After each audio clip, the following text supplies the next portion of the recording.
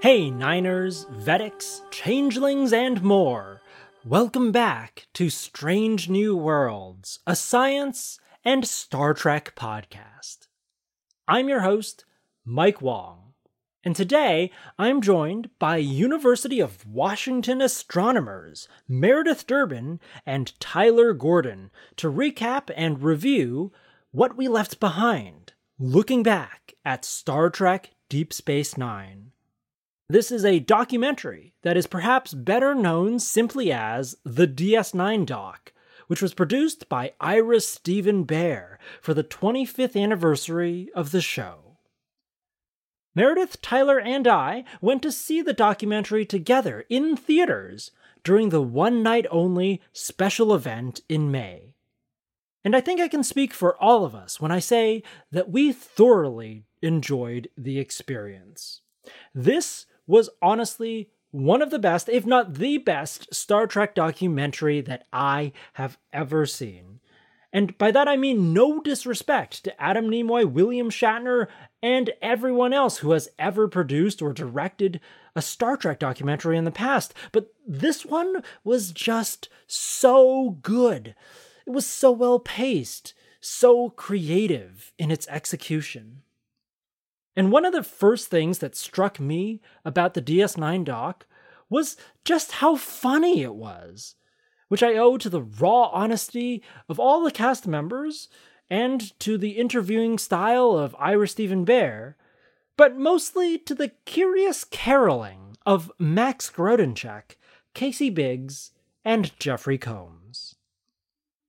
Alas, Meredith, Tyler, and I are not going to sing you our thoughts on the DS9 doc, but I hope our conversation will be equally appealing nonetheless. Through the Wormhole! Welcome to Strange New Worlds. Thank you for having us. Yes, absolutely. Let's do a round of introductions, because neither of you have been on this podcast before. All right. My name's Tyler Gordon. I'm a third-year graduate student here at the University of Washington. I work on searching for transiting exoplanets. So the questions I'm trying to answer are really just how many planets are out there, what kinds of planets are out there, and whether or not they might be habitable, although I'm focused much more on the detection side of things than characterizing and modeling. So the thing I'm working on right now is better ways to find small transiting planets. So that one thing that makes it difficult to find planetary transits is that these small dips that happen when a planet moves between us and its star can be kind of hidden by the star's own variability, because stars are always changing in brightness a little bit just by themselves. So what I'm working on are ways to differentiate between dips in brightness that might be due to just the star doing its own thing and dips in brightness that are due to the presence of a planet. So you're trying to make it easier to find actual strange new worlds out there. Yes. And when you say small transiting exoplanets, how small are you talking about? I'm talking about things, rocky exoplanets, so things kind of the size of Earth to a few times the size of Earth. And I'm also particularly interested in finding transiting exomoons. So those would be moons of exoplanets that could be the same size as rocky planets, maybe if they're orbiting a gas giant, or things that might even be a little bit smaller if we're talking about moons of rocky exoplanets. That's really cool. All right. Meredith? Hi, I'm Meredith. I'm also a third-year graduate student at UW. And so I primarily study what we call resolved stellar populations. Say if you observe a whole bunch of stars in another galaxy, you can resolve the individual stars and then also study their properties in aggregate. So I mostly use Hubble Space Telescope data to do this. And the thing that I'm kind of focused on right now is using and sort of refining a distance measurement method known as the tip of the red giant branch, where when stars are on the red giant branch, there's a certain brightness that they hit before they go on to other phases of their life. And this certain brightness is something that you can use to measure how far away a certain object is, because you can calibrate it to an absolute luminosity. I see. So when stars go red giant, they always reach a certain brightness, and Roughly speaking, they reach a sort of standardizable brightness, and so the brightness kind of relates to how red they are, because there's a range of rednesses which correspond to temperatures that they can be at. But if you can measure the color, then as a proxy for temperature, then you can measure the brightness and sort of standardize that. Oh, I see. That's really cool. So you look at a star's color, then you know how bright it is if you were like right up close to that star. But because we're far away, it seems dimmer, and then you use that to say how far away the star is. Yeah. Cool. So you're figuring out how far away everything is in the galaxy, or are you also doing this for other galaxies? Other actually. galaxies. Yeah, it's something that you can really only do with like a large number of stars, and so looking outside of our own galaxy is a much easier place to do it, actually. Wow, that's awesome. Are you sad that Star Trek only explores our galaxy for the most part? I mean, there are a couple ones where they, don't they like go to Andromeda and TNG or something? Oh, that's right. Yeah. There's definitely some aliens in the original series that come from different galaxies, so I don't know if that counts. Right, yeah. But I think that was back before they really knew much about Yeah, they weren't resolving stellar populations. Well, that's awesome. Okay, so we're gathered here because we all went to see the Star Trek Deep Space Nine documentary. So I'm wondering, how has Star Trek, and especially Star Trek Deep Space Nine, influenced your lives?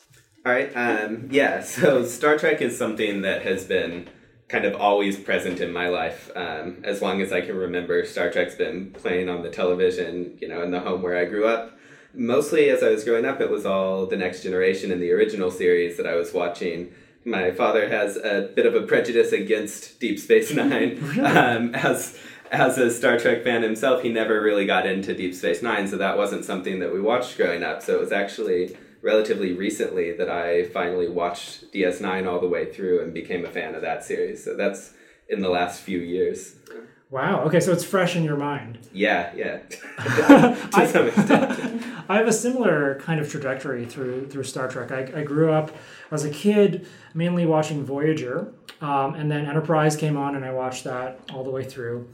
After Enterprise ended, there was just this void of Star Trek in my life, so that's when I went back to rewatch the older series, and so I did The Next Generation. I watched the original series, and then finally I got to Deep Space Nine. So it is also like the last Star Trek series that I watched in full. And I wonder if that's like, I don't know if good is the right word, but Deep Space Nine has some more, I guess, mature themes running through it than maybe some of the other Star Trek series. And I agree. Yeah, Deep Space Nine definitely felt, watching it relatively recently in the past couple of years, it felt more contemporary and relevant to me than even some of the more recently produced series. For instance, Voyager's great. I love Voyager, but Deep Space Nine really tackles some themes that seem especially relevant right now. So. Absolutely, yeah. Yeah, my Star Trek experience is largely the same. I grew up mostly with the original series and a little bit of Next Generation. And then, I watched like Voyager in college, and then, I also only finished DS9 within like the last year and a half, I would say. And I totally agree that like I think I got a lot more out of watching Deep Space Nine now than I would have if I had like watched it as it was on while I was a kid. One great thing about DS9 is that it is kind of serialized. So when I was growing up watching The Next Generation, the original series, it was whatever happened to be on TV here or there, before Netflix. And I don't think I would have gotten as much out of DS9 watching it in that way. So it actually kind of worked out well that I came to Deep Space Nine at a time when I could just turn it on Netflix and watch the whole thing straight through. Binge it, Yeah, and like they talk about this in the documentary. Like they had a whole bit on how like watching DS9 through streaming seemed to have drawn like a sort of new audience to it. That's us. Absolutely, yeah. So there was a great deal of talk in the documentary about how Deep Space Nine sort of is set apart from the rest of the Star Trek series in flavor and tone, in the fact that it's following a crew on a space station. They're not really going anywhere through space. They're kind of just sitting there, and that allows them to tell different, more serialized types of stories. You guys have just finished Deep Space Nine relatively recently. How did Deep Space Nine stick out in your mind? Extremely different or sort of different? Better or worse? Did you like it more than the other Star Trek series that you've seen? What do you think about that mode of storytelling? I think that that for me, the interesting thing with Deep Space Nine was that I had tried watching it like a couple times before. I tried it in college. I think I might have tried it before then, and it wasn't until recently that it actually stuck and I could get through the whole thing. And so I think that one interesting thing that it does is that it sort of circles back on Roddenberry's original idea and sort of pulls at it a little bit and sees like where the loose threads are and seeing sort of like how it actually might work in practice if you have infinite diversity and infinite combinations, and how it's not always just a pretty harmonious future. That was the thing that really stuck out to me about DS9 as opposed to all of the other series. Yeah, I think the big difference for me between DS9 and especially the series that came before it is that there isn't actually a lot of like world building that happens in the original series, especially and even in TNG to some extent, and it isn't until Deep Space Nine that they really kind of start to flesh out like the universe in which Star Trek takes place. And so that's something that feels really different to me, is that rather than being kind of isolated on a starship and unaware of what's going on kind of in the larger Star Trek universe, DS9 is like connected to everything that's happening in Starfleet in the galaxy. And I think that's really interesting and quite a bit different than other series. Yeah, absolutely. There's this sort of tension on the Deep Space Nine station between the crew members. They don't all get along, and that has been criticized. Some people say that that's breaking Roddenberry's rule, where everybody's supposed to get along and there's supposed to be some external dilemma that they need to come together and face, but they don't really fight amongst themselves. But on Deep Space Nine, you get all of these very imperfect character interactions that are actually kind of fun to watch. I love seeing, Odo and Quark quarrel. And so, Tyler, you mentioned that your dad doesn't like Deep Space Nine, and I feel like a lot of people have the same kind of backlash against Discovery. I don't know how much of Discovery you guys have seen, but on Discovery, it's very much the same as Deep Space Nine, where the crew members are actually kind of butting heads against each other in terms of what they want and whether or not they get along.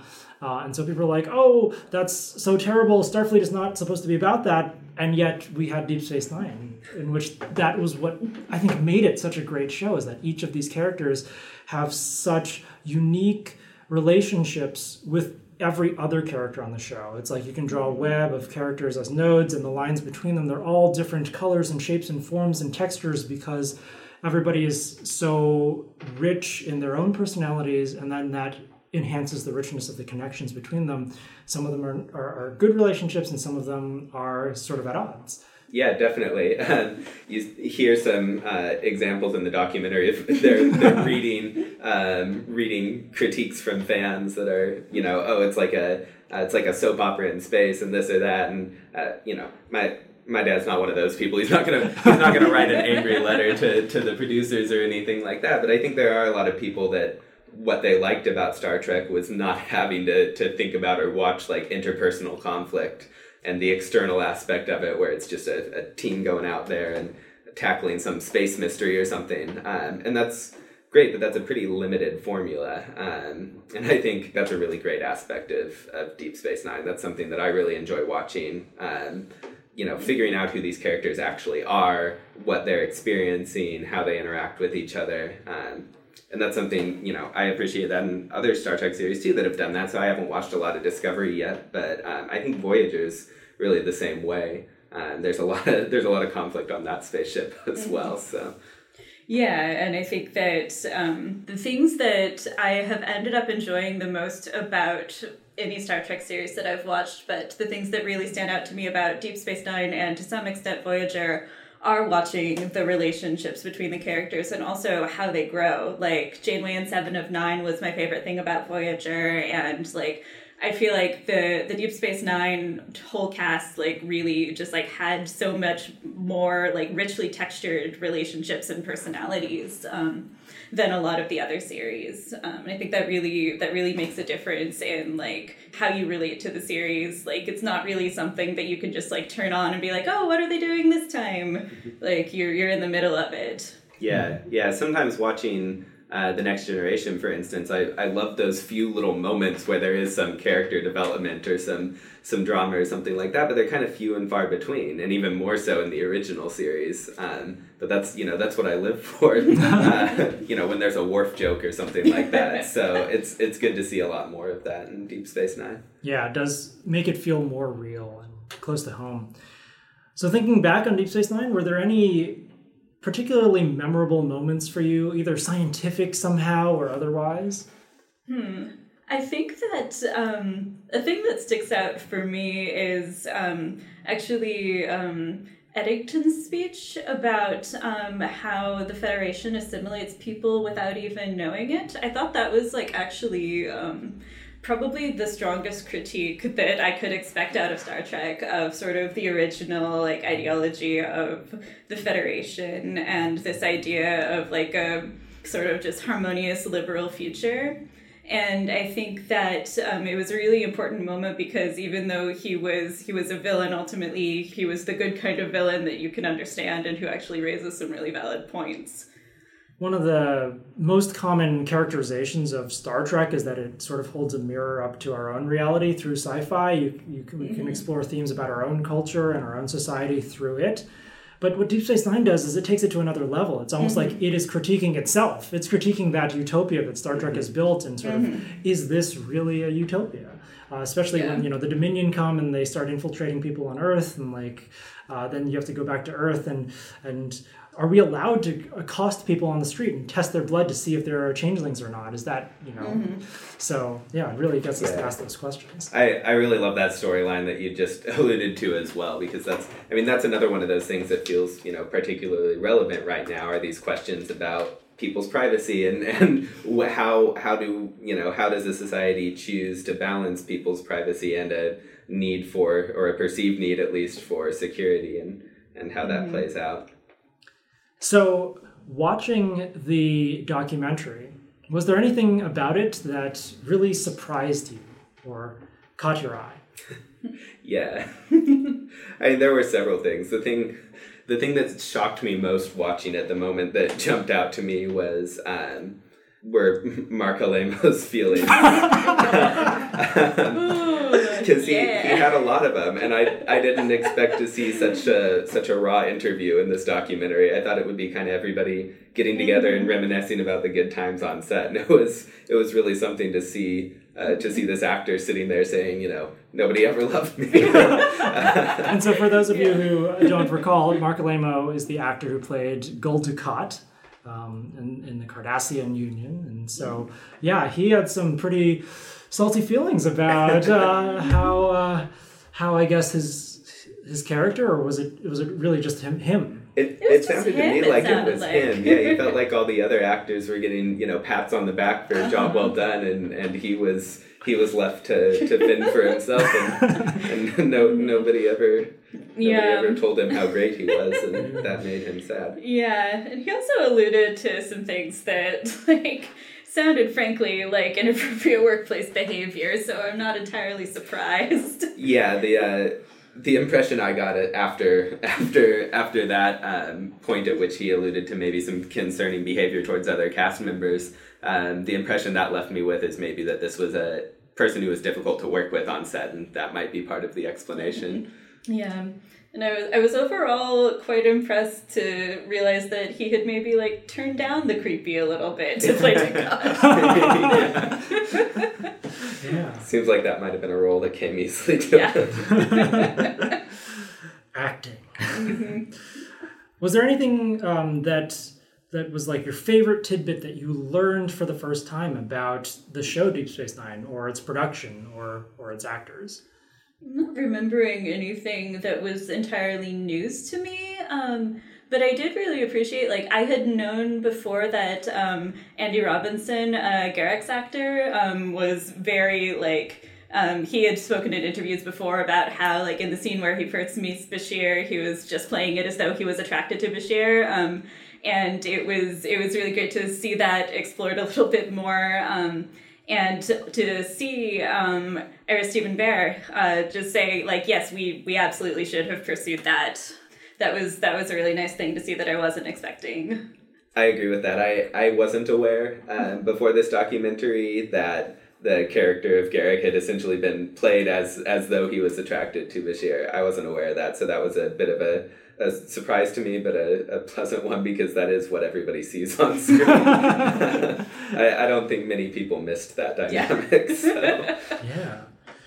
In this documentary, they did a really, really fascinating and I think very brilliant thing, which is when they got the panel of writers back together for their reunion, they didn't just have a panel discussion. They actually said, hey, let's sit around and try to break an episode of a hypothetical season 8. And I thought that was really fun to watch, just their thought process for how they're going about plotting these characters' trajectories into the future and also 20 years after we last saw them. And they mapped out an episode for season 8 that was pretty cool and really wanted me to get them to actually produce it. And they sort of dropped it along act by act throughout the documentary, which I thought was also a cool thing too. Like you're kind of always on the edge of your seat thinking about what's going to happen next to these characters. And so I thought that was really, really cool. Was there anything that you particularly liked about the season 8 premiere that was sketched out or things that you would have wanted to be different? Yeah, so I thought it was a really great plot. I liked the mechanism they came up with to kind of get the whole cast back together. That sort of reminded me of a few of like the original series movies or something where you're, bringing everybody back and getting them all on the same ship again somehow. Mm-hmm. I thought they did a really great job with all of that, and it was a really sort of captivating plot that left me with a lot of questions, mm-hmm. left me wanting to see how this pans out, what comes next. The one sort of loose end there that I myself was a little bit, that I might want to change if I was writing it, was this plotline that they briefly touched on where Kira was leading an army of converted Jem'Hadar that she'd brought to the Bajoran faith. And then they didn't really pursue that any further, and that seemed sort of uncharacteristic because Kira, while deeply religious, has never really been a fanatic or anything like that as far as I can tell, and didn't ever seem to be one for evangelizing, so it seemed a little bit out of character for her to go about converting Jem'Hadar, and it didn't really seem like they had anywhere to go with that particular plot point, at least in the rest of that first episode, so I could do without that. It sounded like they just did it to make it as though, like, Kira had this, like, secret and therefore, like, she could be manipulated with it, I wasn't too big a fan of that one. Also, what are these Jem'Hadar doing just hanging out on Bajor? Shouldn't they be through the wormhole or something? Where are they getting the Ketchesel White? That's my question. Exactly. All right, well, since this is a science and Star Trek podcast, I thought we'd bring the science back into it. Say you got tapped on the shoulder to write the next episode or the next few episodes of this hypothetical season 8. If you could draw upon some real scientific concept, maybe one that you study or maybe one that you just really love to think about, and put that into the season 8 arc, what would that be and why? All right. Yeah. So I think that mine is pretty silly, but given that I work on distance scales and have spent a lot of time thinking about like how you understand distances and how it's actually really hard to measure absolute distances to pretty much anything, even stuff within our own galaxy. I feel like there could be some kind of plot line where they like severely underestimate the distance to something. I have not thought this through in any way, but and like we've seen the sort of like scientific controversies around distances for a really long time, and like for example the most recent being this supposedly dark matter deficient galaxy. I have no personal opinions about who is right in this debate, but there's been a debate about like if the galaxy is at this distance, then it is severely dark matter deficient. But if it's at another distance that some other groups have measured, then it's a pretty normal, just like kind of dim galaxy. I could imagine somehow like some kind of plot being drawn from that. Okay, and I guess my next question is, how would your Starfleet crew resolve this conundrum about how far away something is? Would you want them to use your technique, or would you want them to like invent a brand new technique, or use something that you wish you could use, but our telescopes aren't good enough? Right? I'd like to see an HR diagram. Yeah, like unfortunately they don't really go extragalactic all that much. But yeah, I imagine like the distance scale methods of the future must be several orders of magnitude improved on ours. And so like you could imagine like some entirely new distance method that you could do using like ships stationed around the galaxy or something. I think that could be some really interesting. Some interferometry. Yeah. Interferometry. Subspace interferometry. Something like that. That's gotta be it. Yeah. I really like that idea though. I think, you know, they always sort of gloss over like the navigational aspects. They always just they have an sense astrometrics lab, but like that's just there for like 7 of 9 to hang out. Right. Like, I don't know what it's actually just, for. Yeah. That's just her board cave. Yeah, no, I really like that idea. I'm imagining like digging into some of the navigational aspects and you know, maybe their sensors are down and they have to do something the old-fashioned way and they end up you know, in the center of the galaxy. We've seen that before. Yeah. Okay, so for mine, part of the reason that I study planets in the first place is because I like thinking about, you know, life on other planets and traveling to other worlds, and that's something I've always enjoyed in Star Trek is, you know, what kind of create wild plant life or whatever is on this planet, or what kind of aliens are on that planet. You know, maybe this isn't a super exciting plot point. Maybe it's something that's been done a lot, but I just like seeing them explore actual new worlds. One plot line that I liked in Deep Space Nine, they talked a few times about the Bajoran like history of navigating through space. You know, they had many centuries in the past, long before humans had space travel and had traveled, you know, through the area near Bajor, and so I think it would be cool to see more plot lines maybe that deal with the history of Bajoran navigation and what kind of worlds they might have set foot on so long ago, and what kind of planets there are. We never really see any other planets or moons in the Bajoran system even, so I think that's something that would be interesting to explore. What kind of other worlds are there just nearby Bajor, and do they have moons, and what are they like? Right, yeah. I think it was a solar sail. That was the propulsion mechanism, right? And that's actually something that people on Earth are building right now. The Planetary Society is involved with launching what they call Light Sail, which is essentially the same concept as this ancient Bajoran spacefaring craft. So Tyler, we're discovering so many wacky, crazy types of exoplanets. Is there a particular exoplanet that we've discovered in the past couple of years that they just couldn't even have conceived of back in the 90s when they were writing Deep Space Nine that you would want this 8th season of Deep Space Nine to go explore? Ooh, yeah. That's a really good question. So we've been surprised by a lot of the things we found out about what kind of planets are out there. So I don't know exactly when DS9 was running.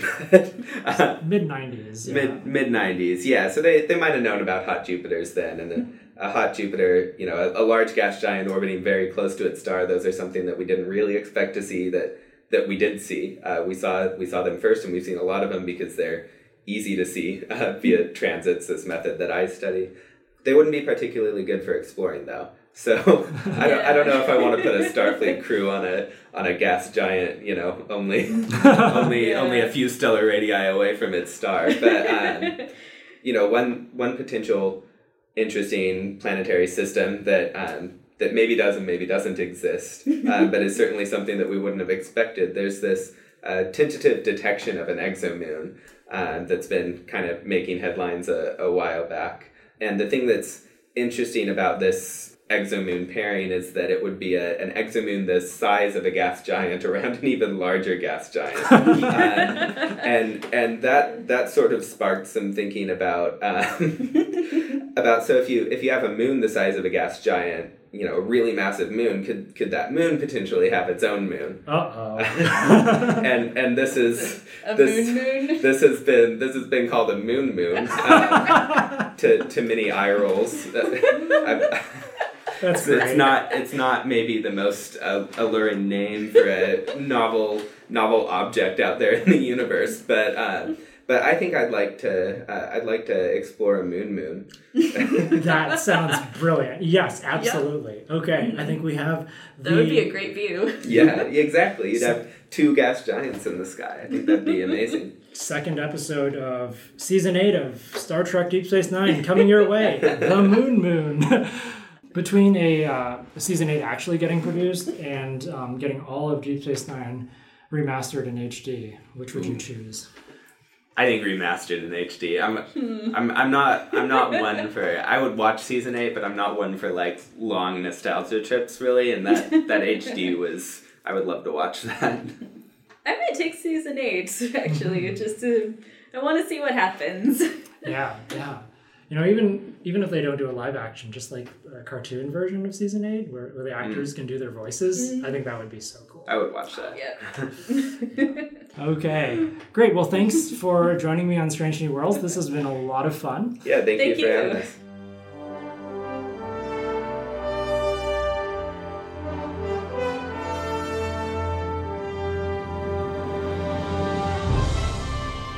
Thanks for listening to episode 71 of Strange New Worlds. If I were a CBS executive, I'd definitely hire Meredith and Tyler as writers for my Star Trek show. If you haven't done so already, I highly recommend checking out the Deep Space Nine doc. It was a very informative and highly enjoyable experience. Coming up on future Strange New Worlds, a conversation with Professor Mohamed Noor, author of the Science of Star Trek book Live Long and Evolve. Also, a discussion with planetary geologist Ellen Leask about perchlorates, both on Esau 4 in Star Trek Discovery and on Mars in real life.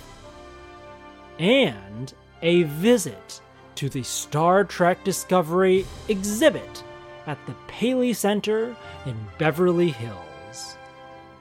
Until next time, see you out there.